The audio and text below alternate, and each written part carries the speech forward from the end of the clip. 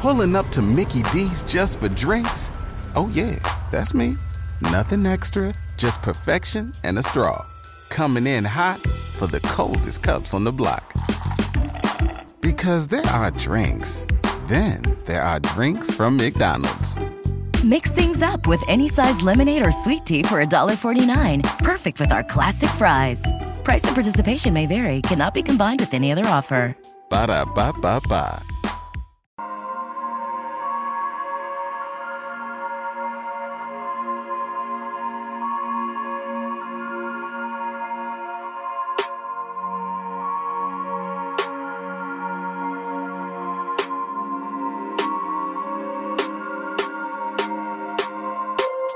All right, folks, welcome in to Pickaxe and Roll, brought to you by our good friends over at Superbook Sports. I'm your host, Ryan Blackburn, at NBA Blackburn on Twitter, part of the Mile High Sports Podcast Network, and I am excited to discuss this Denver Nuggets win as the Nuggets defeat the Philadelphia 76ers. Final score, 116-111. There was a most valuable Philadelphian sitting out today, and unfortunately, Denver didn't get the MVP battle that they were hoping for.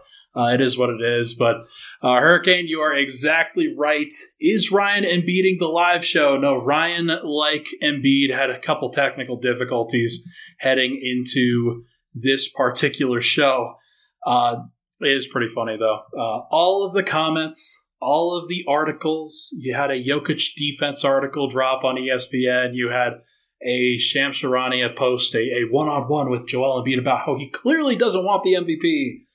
That one was just so sweet to see him sit out today. I was looking forward to this matchup just as everybody else was, and I was pretty surprised that he ended up sitting out. And look, if he's got a real injury, so be it. Like, I understand. It is what it is. It happens. But why did the Sixers not play Joel Embiid on Saturday when they had a back-to-back? Why did they play him against the Golden State Warriors and Phoenix Suns on a back-to-back? He could have locked up the MVP tonight. With the way that the Nuggets played in the fourth quarter, he certainly should have locked up the MVP tonight if they were able to come out with a win. But unfortunately, the Sixers were playing with Paul Reed, Montrezl Harrell, and Dwayne Dedmon as their starting centers, and it would probably be helpful if they didn't have those guys. It was a travesty in general that the NBA at large did not get this matchup, but the Nuggets are going to be okay. The Nuggets, they get this game. They don't have to care about this matchup anymore, and they don't have to really worry about playing in Philadelphia again, because they're certainly not seeing Philly in the finals. Ain't no way that the Philadelphia 76ers are getting to the finals if they're dealing with this madness, if this is the version of the team that they're bringing there. I know they've got Harden and Embiid. I know those guys didn't play tonight, but there's just a lot to think about with this group. I don't think that they have the goods, if I'm being honest. I think Milwaukee was way better, and Denver just messed around in this game. They didn't mess around versus Milwaukee, and that's why the score differentials were the way that they were. But look, it is what it is. And Denver, they did mess around a little bit in that fourth quarter, but up until that point, it certainly felt like the Nuggets had done some great things. And Nikola Jokić, one of those guys who did great things. 25 points, 17 rebounds, 12 assists. His 29th triple-double on the season. He has one more until he gets to 30 triple-doubles, which is patently insane, by the way. 8 of 11 from the field, 9 of 11 from the free throw line, 17 rebounds, 12 assists, 2 blocks. Had a couple of good rim protection possessions in this game, and honestly, I thought that his defense was pretty good in the first and third quarters. Not good in the second and fourth quarters. Definitely felt like he, among others, really led up in those moments and kind of gave a little bit of a runway to a lot of different guys. But it felt like he was taking this game very seriously on both ends of the floor. The Nuggets, they knew they needed to do everything that they could to take advantage of this matchup, and they did for the vast majority of it. In my mind, I kind of throw this game away for Jokic because the matchup was so much of a disparity that they were probably game planning for Embiid. They were probably game planning for everything to do with what the Sixers were supposed to bring, and they didn't bring that, and there was an emotional letdown, for sure, at various points in this game, and the Nuggets kind of coughed up a little bit of a lead here or there. It should have been a much larger discrepancy than it was, but I am not worried about it. This is not the game to really be picking nits with everything that the Nuggets have going on. So, look, Jokic, he showed up tonight. He showed up to work. He was very good. He did not have the issues that Joel Embiid tonight did, where he couldn't get on the floor. And it is pretty funny that Jokic, who was dealing with a bum hamstring, it's the reason why he sat out the game on Tuesday, Wednesday, one of those days, against the Milwaukee Bucks, that second night of a back-to-back, and then played again on that Saturday or Sunday, one of the two, against Joel Embiid in his house. And he played bad. Jokic was fine. Embiid was way better in that matchup, and there's no doubt that that's going to be tied up in the MVP conversation as well. But Jokic clearly wasn't 100% in that game, and he still gave it a go. Embiid, clearly not 100%. Obviously, if you watch the game on Saturday against the Phoenix Suns, he probably shouldn't have played in that game. And it got bad enough, I guess, that they decided to rest him in this one. But it just sucks. It just sucks that that's what happened. And Denver at this point, they don't need to deal with this drama anymore. It's perfectly fine. Hurricane says Sixers were 9-4 without Embiid going into tonight. They got the better version of Philly tonight. Yeah, honestly, I thought that Philly played pretty well. Tyrese Maxey went off, and he had some great moments. He went up against Zeke Naji. He did a lot of good stuff, and it wasn't really against Nikola Jokic that Tyrese Maxey was going off. Tobias Harris was also going one-on-one against his matchups, and that wasn't against Nikola Jokic. It was just kind of in the flow of the offense and going one-on-one in those matchups. So, look, I thought that Jokic was fine. I thought that Denver did okay. They could have played better, but it's just not something to really worry about, Jamal Murray, 36 minutes tonight, 19 points, 8 of 14 from the field, 3 of 6 from 3. Murray had a lot of his points, I think, right at the halfway mark of the second quarter. I think he had about 13, maybe 15 points at that point, and kind of shut it down. Wasn't necessarily looking to score after that threshold, but had 7 assists, had 5 rebounds, was a +6 when a lot of those minutes were spent with the bench lineup.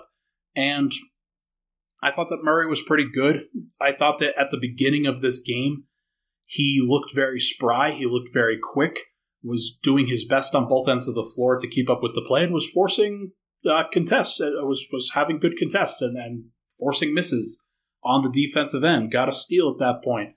And I thought he kind of was a little bit amped up on the offensive end, but there was a string of possessions in that second quarter, kind of right when the game was evening out a little bit, where the Sixers had almost climbed all the way back. Jokic had left in the first quarter with the Nuggets up 10. The Nuggets bench was, of course, giving it back, and Murray, among other guys that were out there, hit back-to-back threes. He then hit another 3.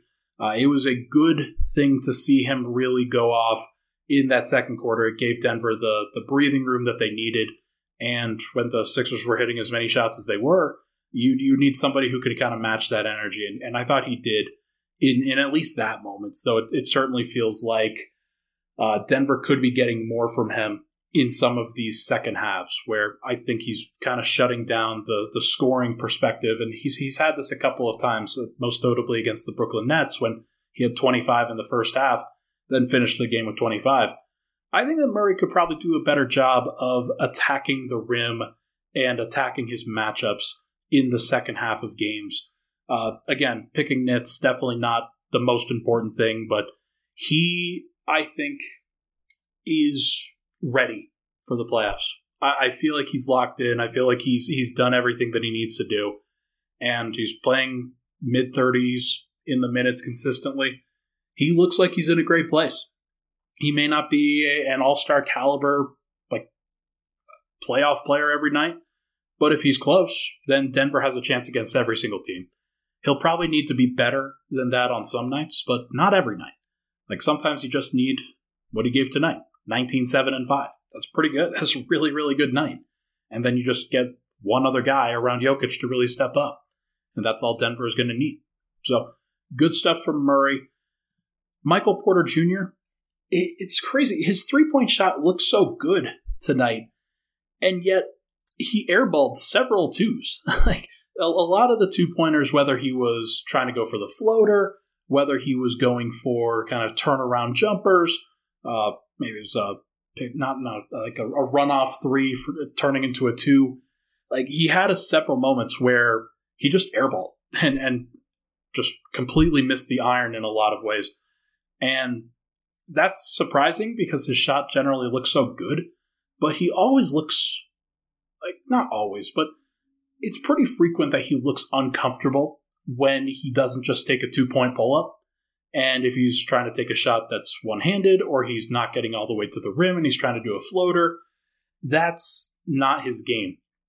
And sometimes he tries to do a push shot, but clearly doesn't have a lot of practice with it, isn't so well versed in that when playing physically against other people that he can always go to it.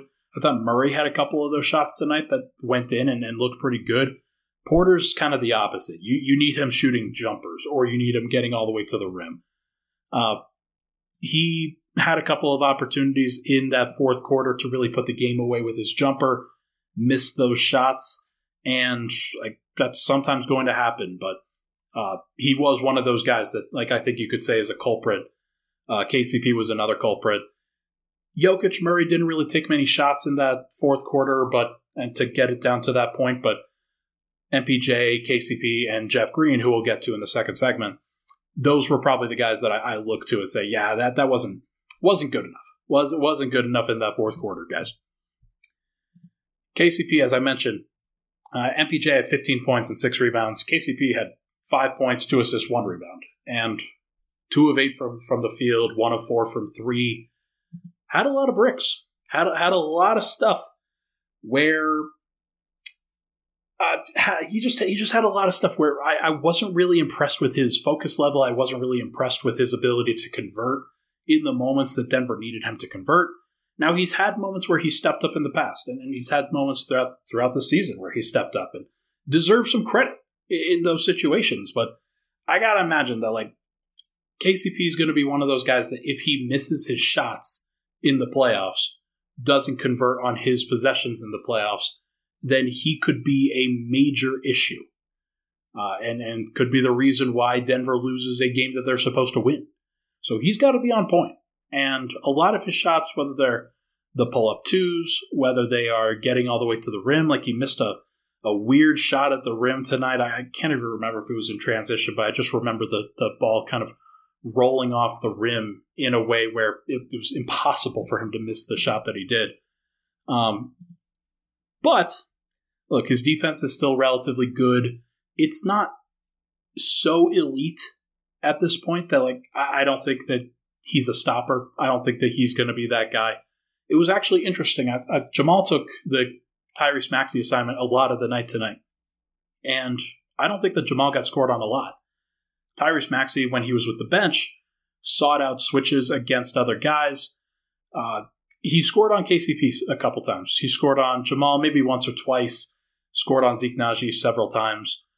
But it is interesting to think about what Denver's going to do. And they probably should have had KCP on Tyrese Maxey for the entire game.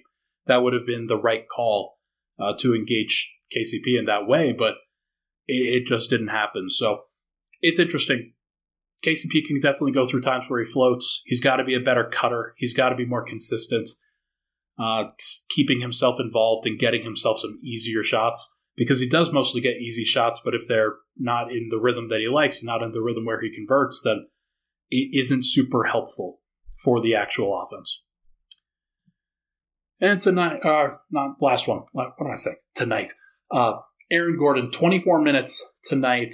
That's what I was trying to say. 12 points, 6 of 14 from the field, 0 of 3 from 3.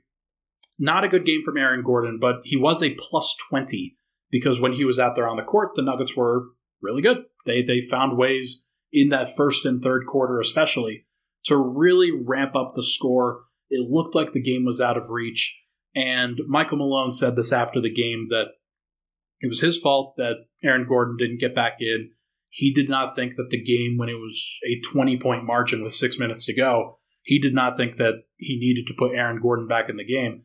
And then, like, Philly goes on this 16-2 run or whatever it was, and like basically trims down the lead entirely. But they did it so quickly that when Michael Malone decided that he probably should get Aaron Gordon back into the game, Gordon had been sitting for so long that it's probably a good idea to just finish with the guys that you have out there.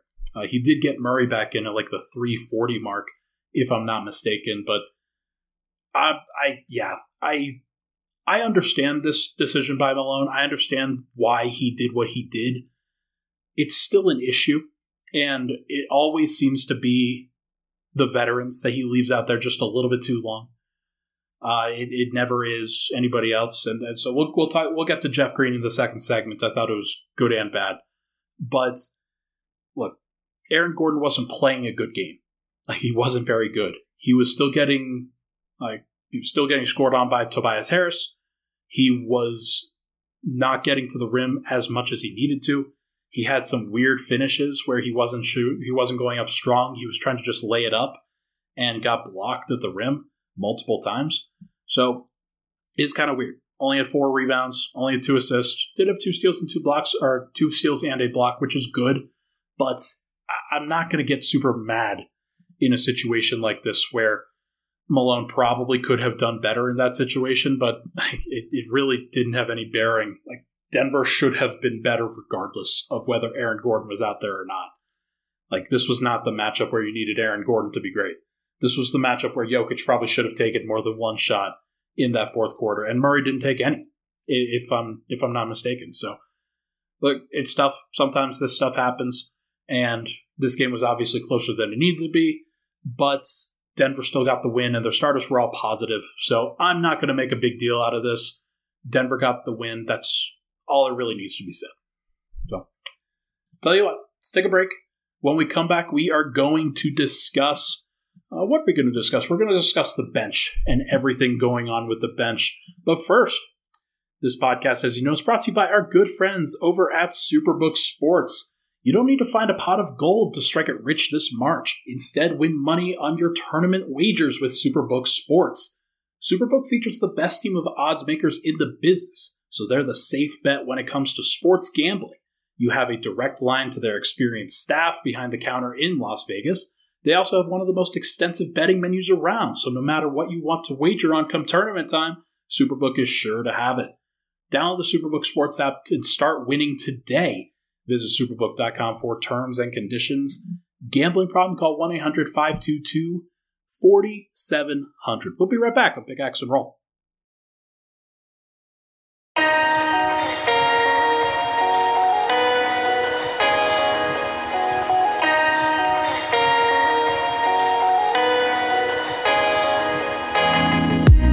And we're back. Pickaxe and Roll, Ryan Blackburn here. Thank you so much, everybody, for tuning in. Make sure to give this podcast a like on the YouTube side if you're watching. Make sure to subscribe to the YouTube channel. Already up to 1.4K subscribers. Really appreciate it. This podcast, as you guys know, it's been going on for a while on the audio side, but on the podcasting side, or on the YouTube side, it's only about 2 months old. Like we haven't done too much, but I feel like we've done pretty well over the course of this. And we have a new background courtesy of our producer, Michael Ferrero. Thank you so much, Michael, for the awesome new background. All right, let's get back into it. Bench lineup for tonight is the one that you're probably familiar with. Jamal Murray, Bruce Brown, Christian Brown, Jeff Green, and Zeke Naji. I'm just going to read off the plus minuses here real quick before we get into it. Murray was a +6, though he did spend a lot of time with the starters. Bruce Brown was a -7. Christian Brown was -5. Zeke Naji was -6. And Jeff Green was -15. Now, I don't want to put this all on Jeff. I wouldn't want to do that because it's not really fair. There were things that Jeff could have done better. But I do think that 24 minutes for Jeff Green is obviously too much. At this stage of his career, it's obviously too much.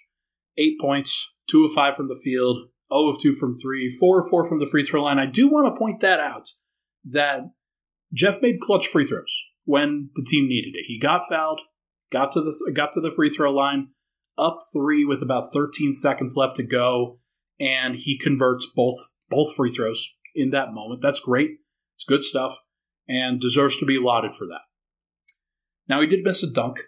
He did miss a couple of possessions, missed a couple threes, especially clutch time threes where the team, like the Sixers, were obviously going to leave him open, and he missed both of those shots. Actually, one of those was I think towards the end of the third or the first quarter, one of those two.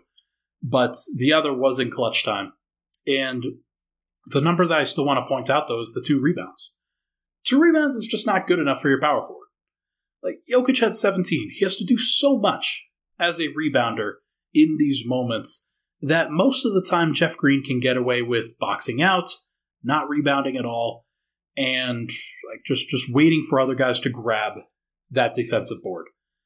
But when you need somebody to go outside of their area in order to grab a rebound, Jeff's never going to be that guy to do it. There were so many possessions that Denver had where they lost the 50-50 battle, and they shouldn't have, because the Sixers, especially the lineups that they were playing, a lot of the Tobias Harris at center, or not center, PJ Tucker at center, Georges Niang, Jaden McDaniels, those guys are forward size, those guys are big, but they're also like you should be clearly capable enough to handle them if you're Jeff Green.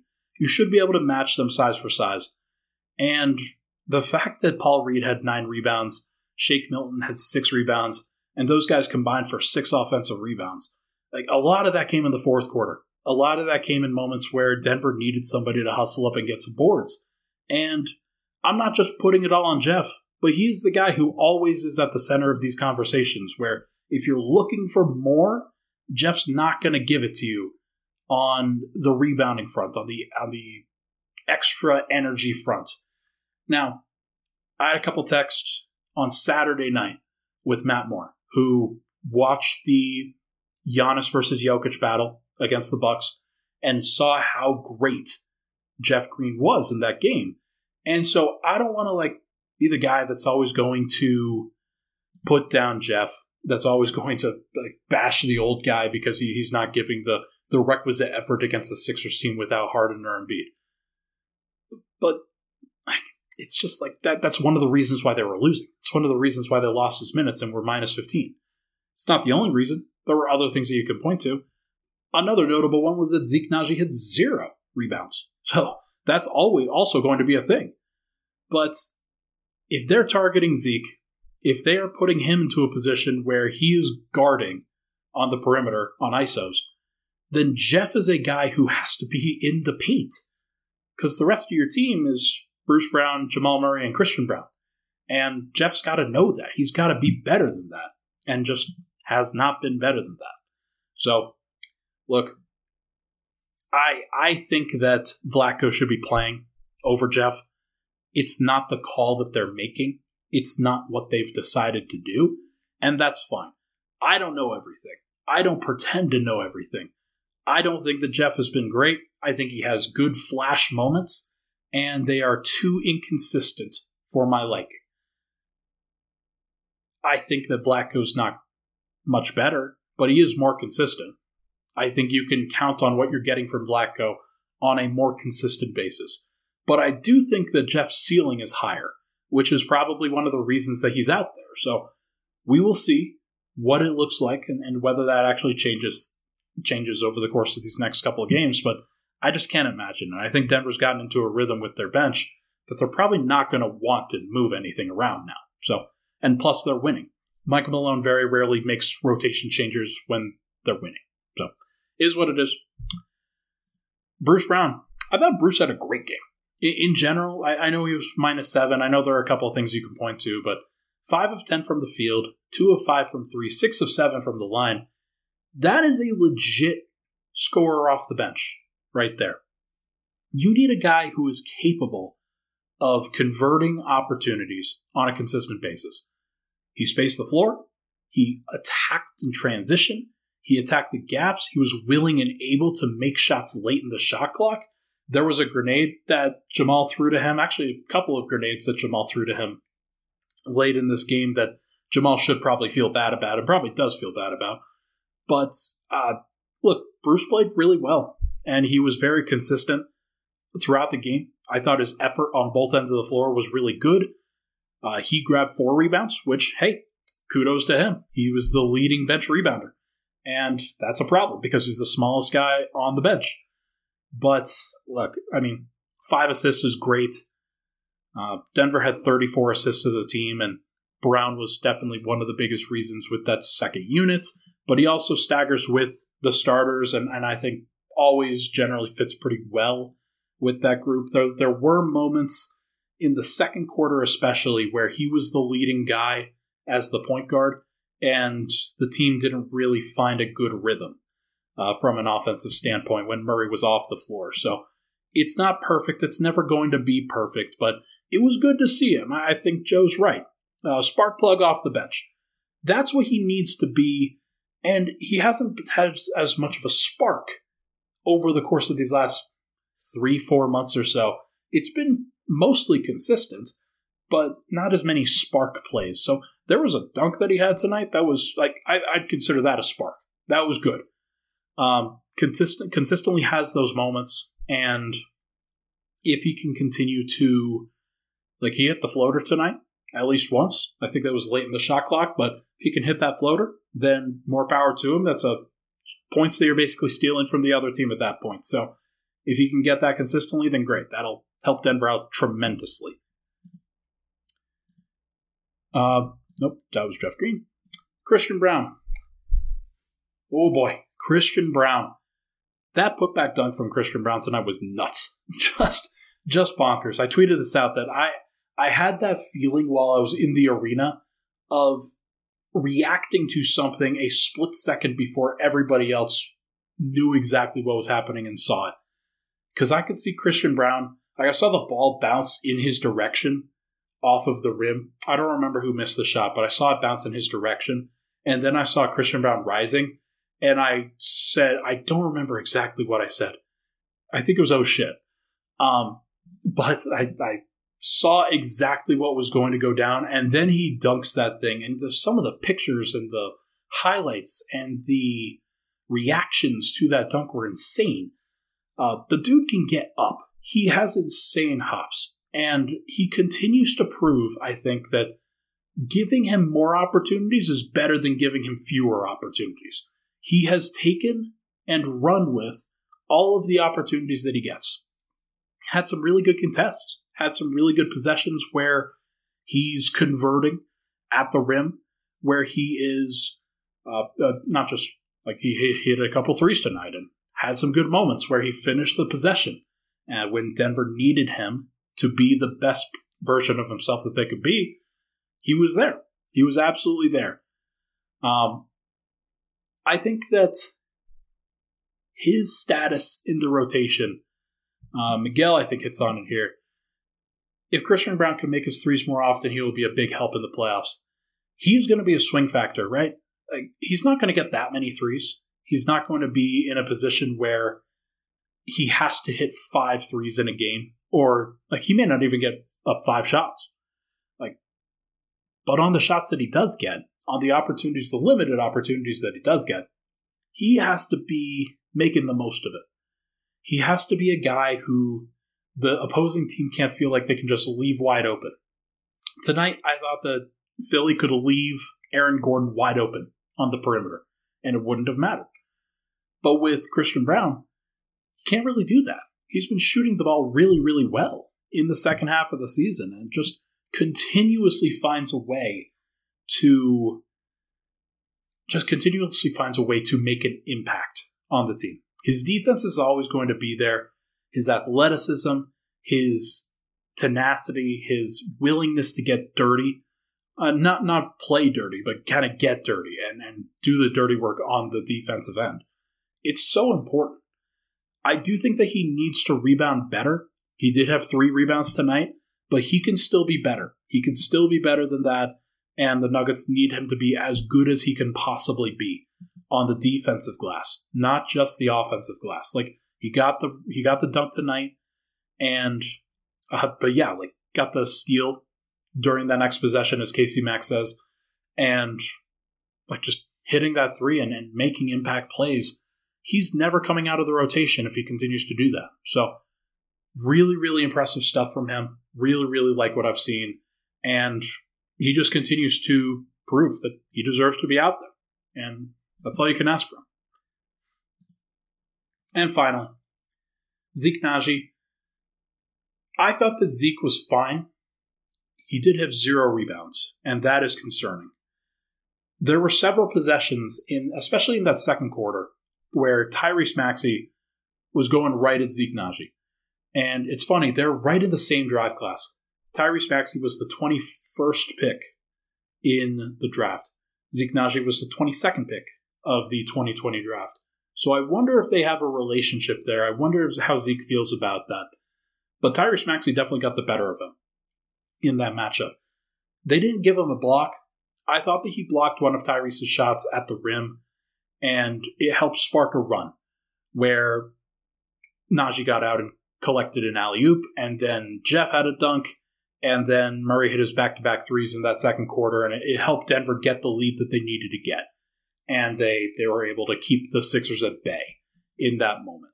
And it was nice to see because I think that Zeke has, in general, played pretty well. There are some things that he can't do. Like, there are some things that he needs to do better. The rebounding is always going to be that. 0 steals, 0 blocks. And I thought he got a deflection. I thought he got a block. I'm surprised that they didn't credit him with any of that stuff. Feels like, I don't know. Maybe I'm crazy. Maybe I'm crazy and I was seeing some weird stuff during the game, but I thought he had some up and down moments. And the dunk that he had in the fourth quarter, like towards the beginning of it, was a really, really nice dunk too. Like he was, I think it was his only one-footed dunk that he's had in a while. And seeing him get up like that and be a little bit more explosive, like that was really cool. That's a good sign for a guy that's coming off of an injury like he has, and he's been out for 6 weeks or however long he was. So I do think that he can fill a role. I think the 13 minutes is probably around the role that he should fill. But Denver, they can't keep losing those minutes. They need to be at about -2 to -4. -6 is fine. It's pushing it. But he's part of the reason why, because he couldn't get enough stops on Tyrese Maxey. I do think that he can do better. I do think that rebounding will help. I do think that if he just hits a couple of those 2 threes that he hit, both of them, or that he took, both of them were in the left corner. If he hits both of those or hits one of those, then maybe it's a completely different feel. But he was a part of it, did okay, not necessarily great, but it was still good to see Denver's bench as a whole have some good moments. You had 26, 32, 40 points off the bench. That's rare. That's a really, really rare number. Denver just doesn't have that often. So 40 points off the bench, hard to complain about it, even though the plus-minus wasn't great. Obviously, the Sixers' deep bench guys, they made a run of it.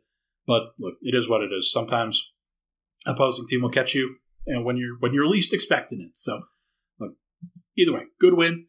Could have been a better win, but I am not super worried about the fact that this game was close. Sometimes shit happens. Like, it is what it is. So, let's take another break. When we come back, we are going to go over some of the MVP narratives and then some of the rest of the season and everything that goes with that. But first, have a special message from the Scott DeHuff podcast.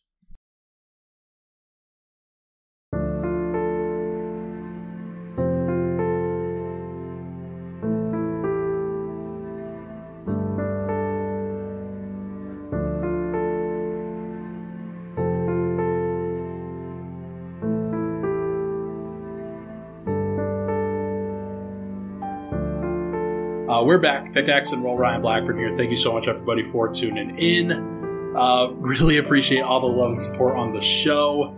I see See, Joe, thank you so much for the compliment, Joe. Just wanted to say that I've been jamming your podcast for a while, and I love you're doing YouTube. Thanks, man.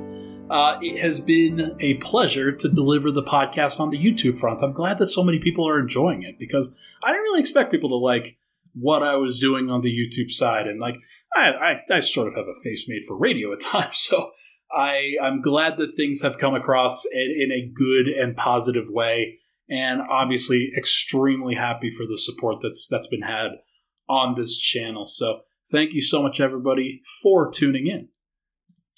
All right, let's now wrap up. Denver Nuggets, 51-24 record.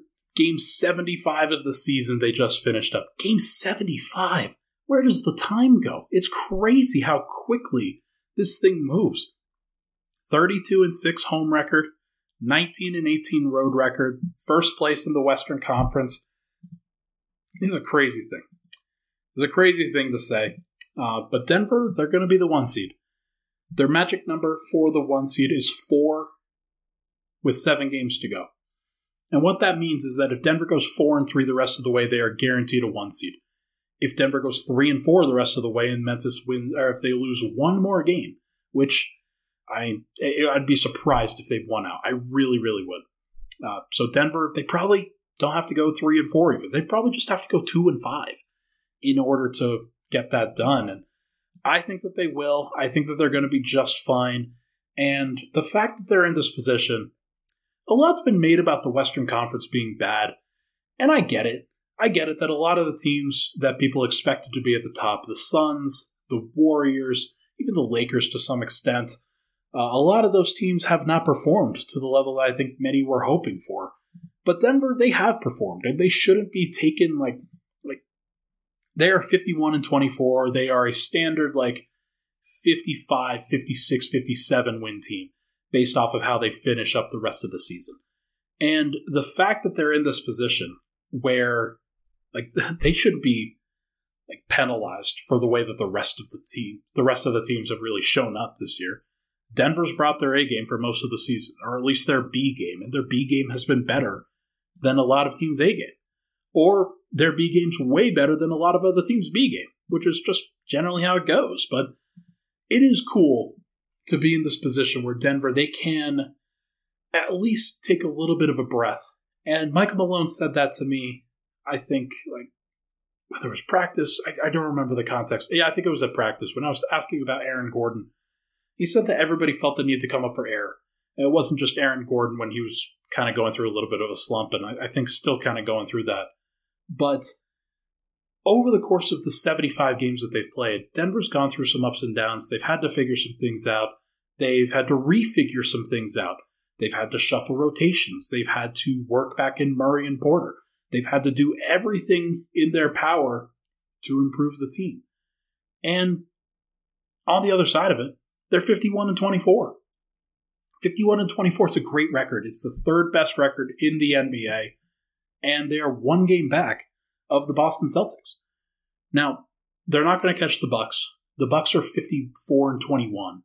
So unless the Bucks kind of go on a tanking spree here and Denver basically wins out, I don't think that they're going to catch the Bucks for the best record in the NBA.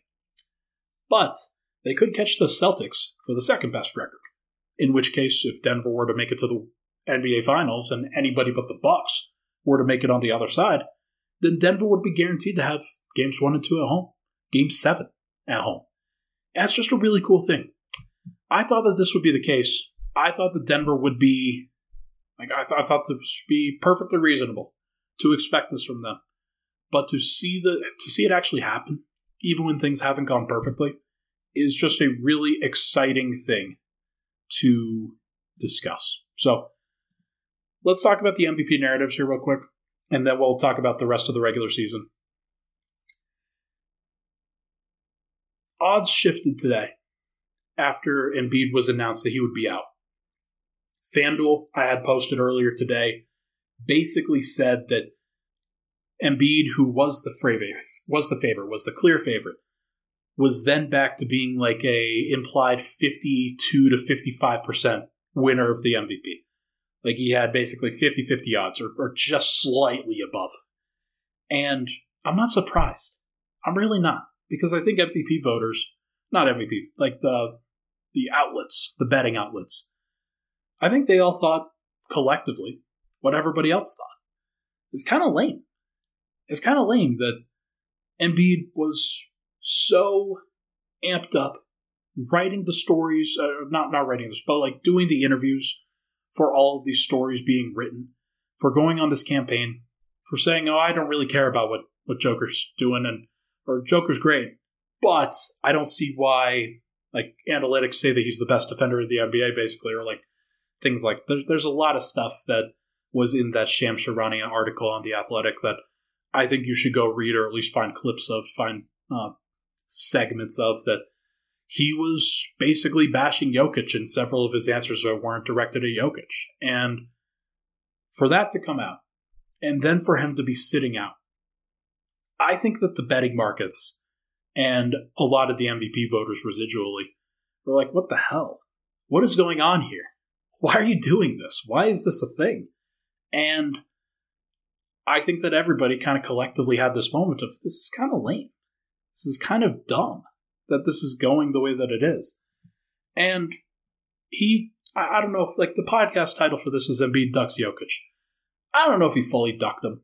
I don't, like, this is a situation where he clearly could play on that last Saturday and decided not to play on this Monday. Now, did he look great?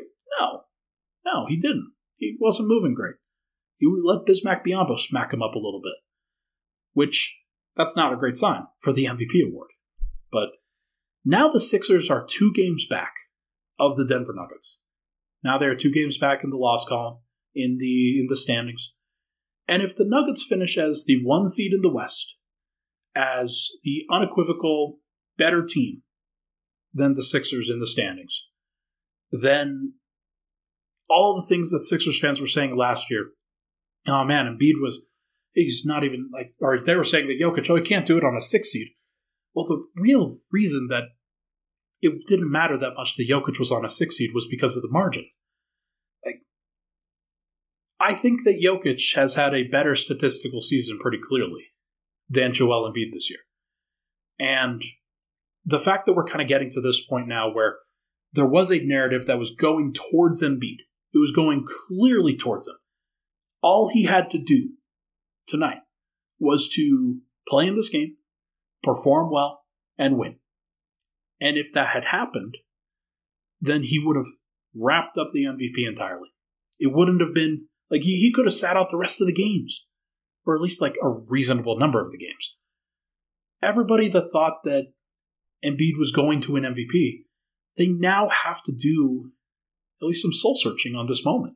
Kendrick Perkins, of all people, was like, I'm going to remember this moment as an MVP voter, where he had an opportunity, Embiid did, to make a statement and chose to duck it, chose to save face. And it's pretty hilarious that we're at this place now. It's pretty hilarious that we're at this place where Jokic could potentially be a 3-time MVP winner if he finishes above Embiid in the standings. Tim Bontemps was at the game tonight. He does the straw poll that ESPN releases, and they will probably release that straw poll next week. And he sent it out today. And the things are going to come back. And it is going to be very interesting to see what people say. My general sense of it is that it's going to be about 50-50. My general sense is that there will be some people that vote Giannis. There will be some people that put him up there. Like maybe 20% of the votes will be for Giannis to be MVP. 80% of them will probably be for Jokic or Embiid. And my guess is that 40 of those will go to Jokic, 40 will go to Embiid. And how people vote on second place is going to be just as interesting. Wouldn't surprise me if it's completely split. Wouldn't surprise me if Giannis, even if he is a 20% guy for first place, maybe he has the most second place votes. And it still is a 3-team race or a 3-player race in that case. So it's going to be fascinating. But the narratives are all out of whack, of course. That Kirk Goldsberry of ESPN drops an article this morning on how bad Jokic's defense is at the rim. And he's right. He's absolutely right. But it was hilarious that it was dropped at this time. It was hilarious that it was dropped on the time where Shams Charania also dropped his article about Embiid basically campaigning for himself. And they're now also in a position where Embiid ducks this matchup. And both of those articles just have to sit there. It's so fucking funny. I laughed so hard, guys. I cannot tell you how hard I laughed sitting in the room right behind me. My brother, he was sitting in this room doing work and was just like, what is going on? And when I told him Embiid was out, he laughed so hard too. It's so funny, man. Everything is going crazy. Everybody is going crazy. And I just cannot wait to see how this thing plays out because either way, like, Jokic has already won 2. What's the worst thing that can happen? Embiid wins? Like, fine. He's really good. He's really, really good. So, it is what it is. But rest of the regular season now for Denver as it stands. They have 2 days off, and then they'll play on Thursday against New Orleans, back-to-back on Friday night against Phoenix. Not Golden State. Yeah, that's a slip of the tongue. Kevin Durant will be back in that matchup. I assume he's going to be back on Wednesday, as Shams reported. He'll be back on Wednesday against Minnesota. Minnesota, by the way, 6 seed. 6 seed now. Golden State, the 7 seed. They're in the play-in tournament right now. That's interesting. That's a pretty fascinating thing. So we'll have to play that by ear and see how that goes. But Denver plays on Sunday against Golden State. Might want to throw that game intentionally so that you can get Golden State back out of the play-in tournament. Next after that, they go on a 3-game road trip at Houston, at Phoenix, at Utah. None of those on back-to-backs. But then they come back with a back-to-back against Sacramento. I don't think that Sacramento game is going to mean much. I do think that Sacramento is basically out of the race for the 1. They are now 6 full games behind the Nuggets. And the Nuggets have 7 to go. So, unless Denver loses out and Sacramento wins out, that is the only way for Sacramento to catch up. So, they're out. It is just Memphis. But the West, as I mentioned, remains dumb and weird. It does just remain super dumb. And, yeah, Casey Mack says 6th through 11th all end up with the same record. Right now, I'm looking at it. Minnesota's at 37 losses. They're at 6. Golden State's at 37 losses. New Orleans is at 37 losses. The Lakers are at 38 losses. OKC's at 38 losses. And Dallas is at 39. By the way, the Clippers are at 36. So if they go through a little bit of a slump here, which they are prone to do, then they could absolutely drop out of this and still be in the play-in tournament themselves. So Timberwolves making a run. They're 5-5 in their last 10, but they've won their last 4. So it's crazy how this thing can move. The Pelicans, who I thought were dead. I thought the Pelicans were dead in the water. They've won 5 in a row. They've put themselves back into this race. And it looks like Zion could come back at some point over the course of these next week. So if that happens, then they suddenly become super dangerous. So right now, we've got the the Suns at 4, the Clippers at 5, the T-Wolves at 6, the Warriors at 7, the Pelicans at 8, the Lakers at 9, and the Thunder at 10, with Dallas at 11. I do think that Utah, they've lost 4 in a row now. I think they're done. I think that Utah's probably done, but maybe. Like, they're 2 games back of the Lakers. That's the team that you'd be looking to really drop out. I guess OKC could drop too, but I think that OKC is just better than the Lakers are, so it is what it is. But yeah, think about that play-in mix right there. You got the Timberwolves that are out of it, but the Warriors would face the Pelicans in the 7-8. The Lakers would face the Thunder in the 9-10. And the winner of the 7-8 would be the 7. The loser would face the winner of 9-10. So, in this scenario, the Nuggets would face either the Pelicans, the Lakers, or the Thunder. I'm not sure who Nuggets fans would want more in that scenario. I've seen Nuggets fans want OKC, as they just don't really have a good matchup for Jokic. I think that I've seen Nuggets fans want the Lakers. And they want that particular matchup so you can go through and have all the smoke. And that would be cool too. Don't get me wrong. But it is just fascinating to think about everything going on with this team. Everything going on with the West. Nothing is settled. Everything in the West is just stupid. And the Nuggets are going to be penalized for it because they're going to have no idea who to game plan for until the final day of the play-in tournament, where the 8-9 matchup is probably going to take place between a team like the Pelicans and the Lakers. But it could still be Dallas, could still be Utah, could still be Minnesota, could even be the Clippers if they decide to drop. But there's just so many options that are going through here. So it's going to be fascinating to see how it all breaks out. But I am hopeful that the Nuggets, they seem to be in a good place. They seem to be in a good spot, and I'm looking forward to really checking in with that over the course of these next couple days. They've got practice on Wednesday. We've got some interesting things planned for the podcast that I am excited to be able to bring to you going forward, but we will have to see when that ultimately comes out. But no surprise. It is a surprise, but no spoilers on that. Michael, can you hit that outro music for us? Everybody, that is going to do it for this episode of Pickaxe and Roll, brought to you by our good friends over at Superbook Sports.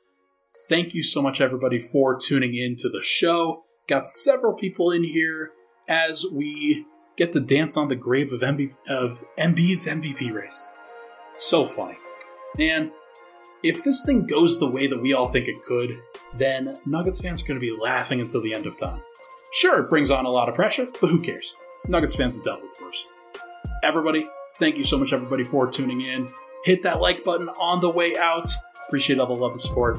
We'll talk to you guys very soon.